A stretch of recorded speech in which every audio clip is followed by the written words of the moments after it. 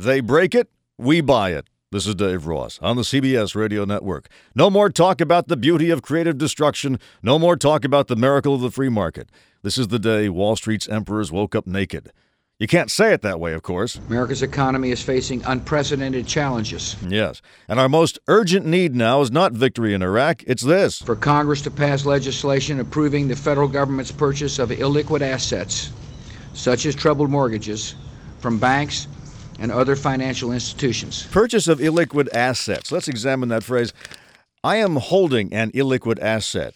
This is a coupon good for 7 cents off on a box of Rice Krispies, which I've had since 1973.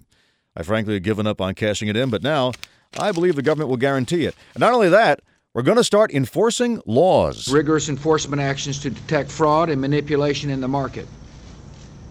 Anyone engaging in illegal financial transactions will be caught and persecuted. Yeah, this time we're going to catch and persecute these people. I don't think even the ACLU will insist on applying the Geneva Convention this time. The vast majority of assets the government is planning to purchase have good value over time, because the vast majority of homeowners continue to pay their mortgages. Yes, unless they lose their jobs, which may happen if businesses can't get money, and if the government refuses to raise sufficient tax money to create jobs for projects like roads and bridges. But that gets into partisan territory. This is no time for partisanship. Right you are, sir.